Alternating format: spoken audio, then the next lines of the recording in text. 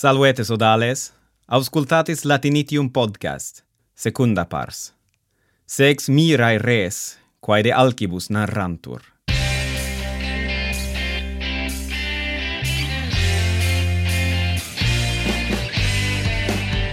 Salvete sodales, ego sum hospes Wester Daniel, haec est series sermonum Latinorum, ubi Latine loquor de variis argumentis, velut de locutionibus Latinis, de litteris Latinis, et de alis magis nugacibus rebus. Si vultis videre ipsa verba huius sermonis, ite ad latinitium.com linea inclinans podcast.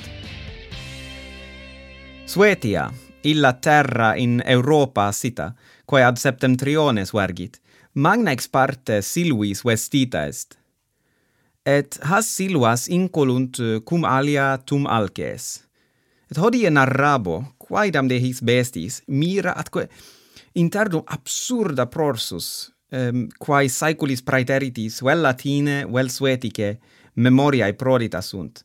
Id est quae in libris scripta sunt. Et cum sermus ite alcibus, oportet fortas initium sumere a Caesare illo, qui in libro sexto de Bello Gallico, de alcibus non nulla narrat, et quamquam haec sunt satis nota, tamen quid iterare nocebit. Ergo, apud Caesarem scriptum videmus alces habere crura sine nodis articulisque. Itaque alces crura flectere non possunt, ergo non possunt procumbere ut dormiant. Sane molestum, quid igitur faciunt, stantne dum dormiunt?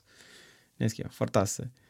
Sed idem Caesar porro narrat eas procubilibus uti arboribus. Est ad has arbores se applicant et sic dormiunt. Nam cum crura flectere non possint, eunt ad arborem, deinde corpus ad eam admovent, ut pondus arbore sustineatur. Deinde venatores, qui alces capere volunt, quaerunt has arbores, et clam alcibus, id est alcibus nescientibus, eas arbores serra accidunt. Hoc est serris incipiunt succidere arborem, sed non succidunt ut arbor cadat, sed ita arborem accidunt, ut infirma fiat, et deinde expectant. Deinde alces labore fessa ad arborem venit, nihil mali suspicans. Ad cubile suum placide accedit, aliquas herbas fortasse manducans, et applicat se ad arborem, quae nunc est infirma. Et pondere suo eam arborem affligit. Et cum arbor cadit, alces una cum ea concidit.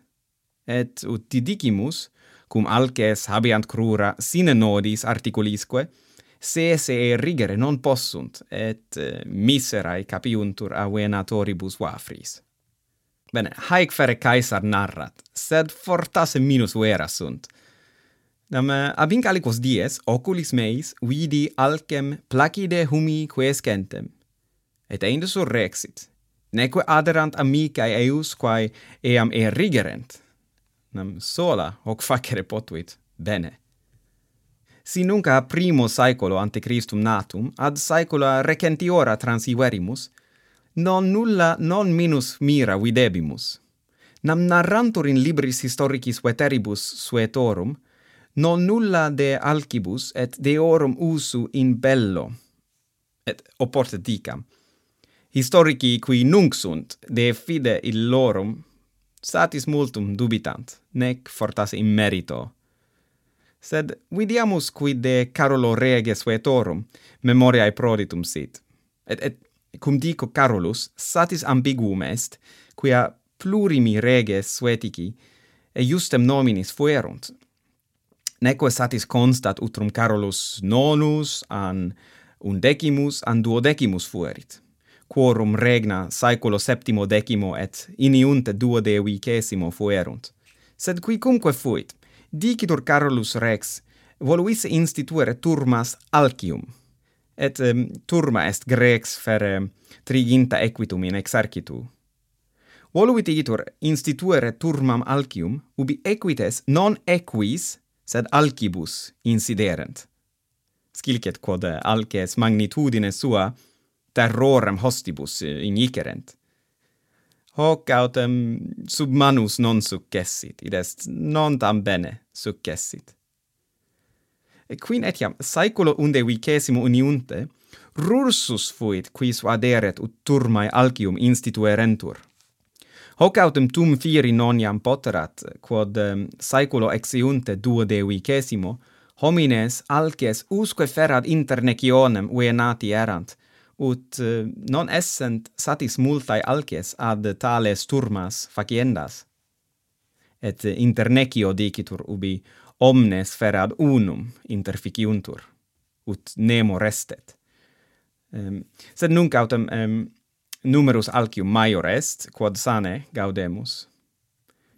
Saeculo XVI, Olaus Magnus, archiepiscopus Suetorum, idemque scriptor prae clarus, scripsit maximum opus, quod inscribitur de septemtrionalibus gentibus.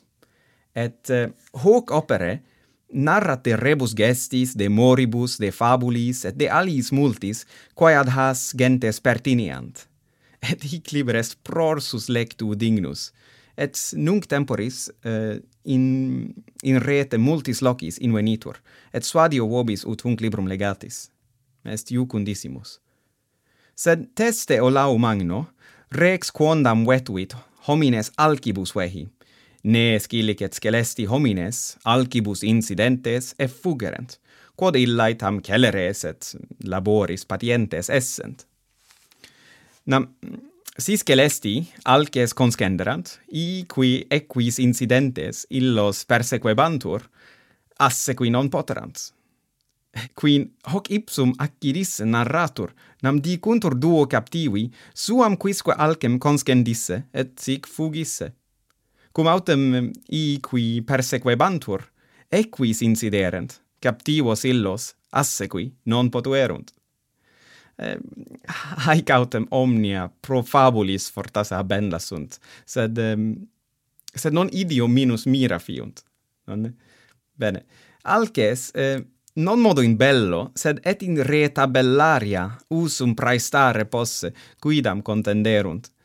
Et exiunte saeculo XII, Isacus de Darelli, virqui in naturam et indolem alcium inquirebat, contendit se domuisse alcem marem. Et domare dicitur, qui bestiam ferram mitem reddit, ut noniam periculosa sit et ut homini pariat. Sed ille Isacus alcem domuerat ut vilicus alci incidens quotidie litteras domum ferre posset. Sed alia quoque satis mira de his bestiis memoriae prodita sunt. Et enim Carulo XI rege venatio regia facta est, cui nobilissimus quisque interfuit. Et inter hanc venatione magna alces interfecta est. Rex tant opere de his rebus gestis sibi placebat, ut iuberet Davidem Ehrenstrahl, pictorem regium, alcem in tabula appingere. Hic pictor autem alcem numquam viderat, sicut multi aliis veti illius aetatis. Sed rex ipsa cornua alcis ad pictorem mittenda curaverat, ut inde initium sumeret. Sed cum pictor nesciret quale reliquum corpus alcis esset, pinxit alcem ex exemplo fere equi, quae bestia corpore satis multum ab alce differt.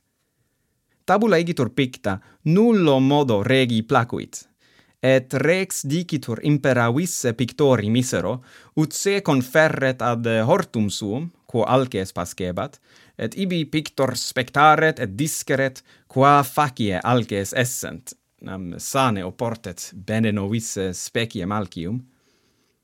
Bene, usquad huc locutus sum de alcibus in bello, in re tabellaria, in tabulis pictis. Haec sane sunt magna, sed restat ut nunc de alcibus in conviviis aliquid dicam, hoc enim longe mirissimum est. Tycho Brahe, astrologus Danus ille clarus, qui saeculo XVI floruit, alcem domitam domi habuisse dicitur, et astrologus vocatur qui in stellarum naturam et motum inquirit. Bene, tyco ille astrologus Danus, et amicus eius Wilhelmus, comes Hessen Kassel, inter se litteras dabant et accipiebant. Et olim tyco litteris scripsit sibi esse domi alcem domitam. Id est domi habebat alcem quam domuerat ut noniam fera esset.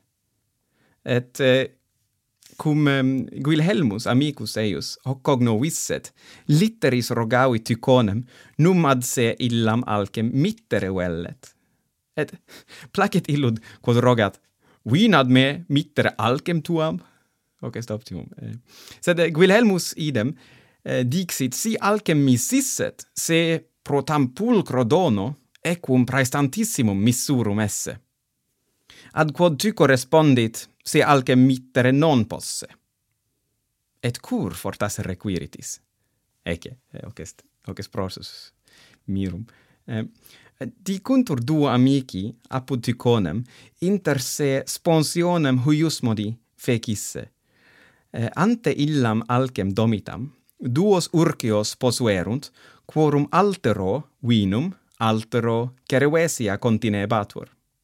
Deinde alter amicus dixit alcem vinum Cerevesiae praelaturam esse. Alter vero contrarium dixit. Sed neuter vicit, quia alces ambos urcios exhausit. Et deinde alces probe potas, gilicet, per scalam ascendens, cecidit et crus fregit. Et haec fuit causa cur Tycho eam mittere non posset. Haec autem non fuit sola alces quae te meto delectaretur. Narrat enim Olaus ille Magnus, cuius supra mentionem feci, de parvis alcibus domitis quae in conviviis adibebantur, ubi Cerevesiam bibebant. Et afferam vobis ipsa verba Olai Magni.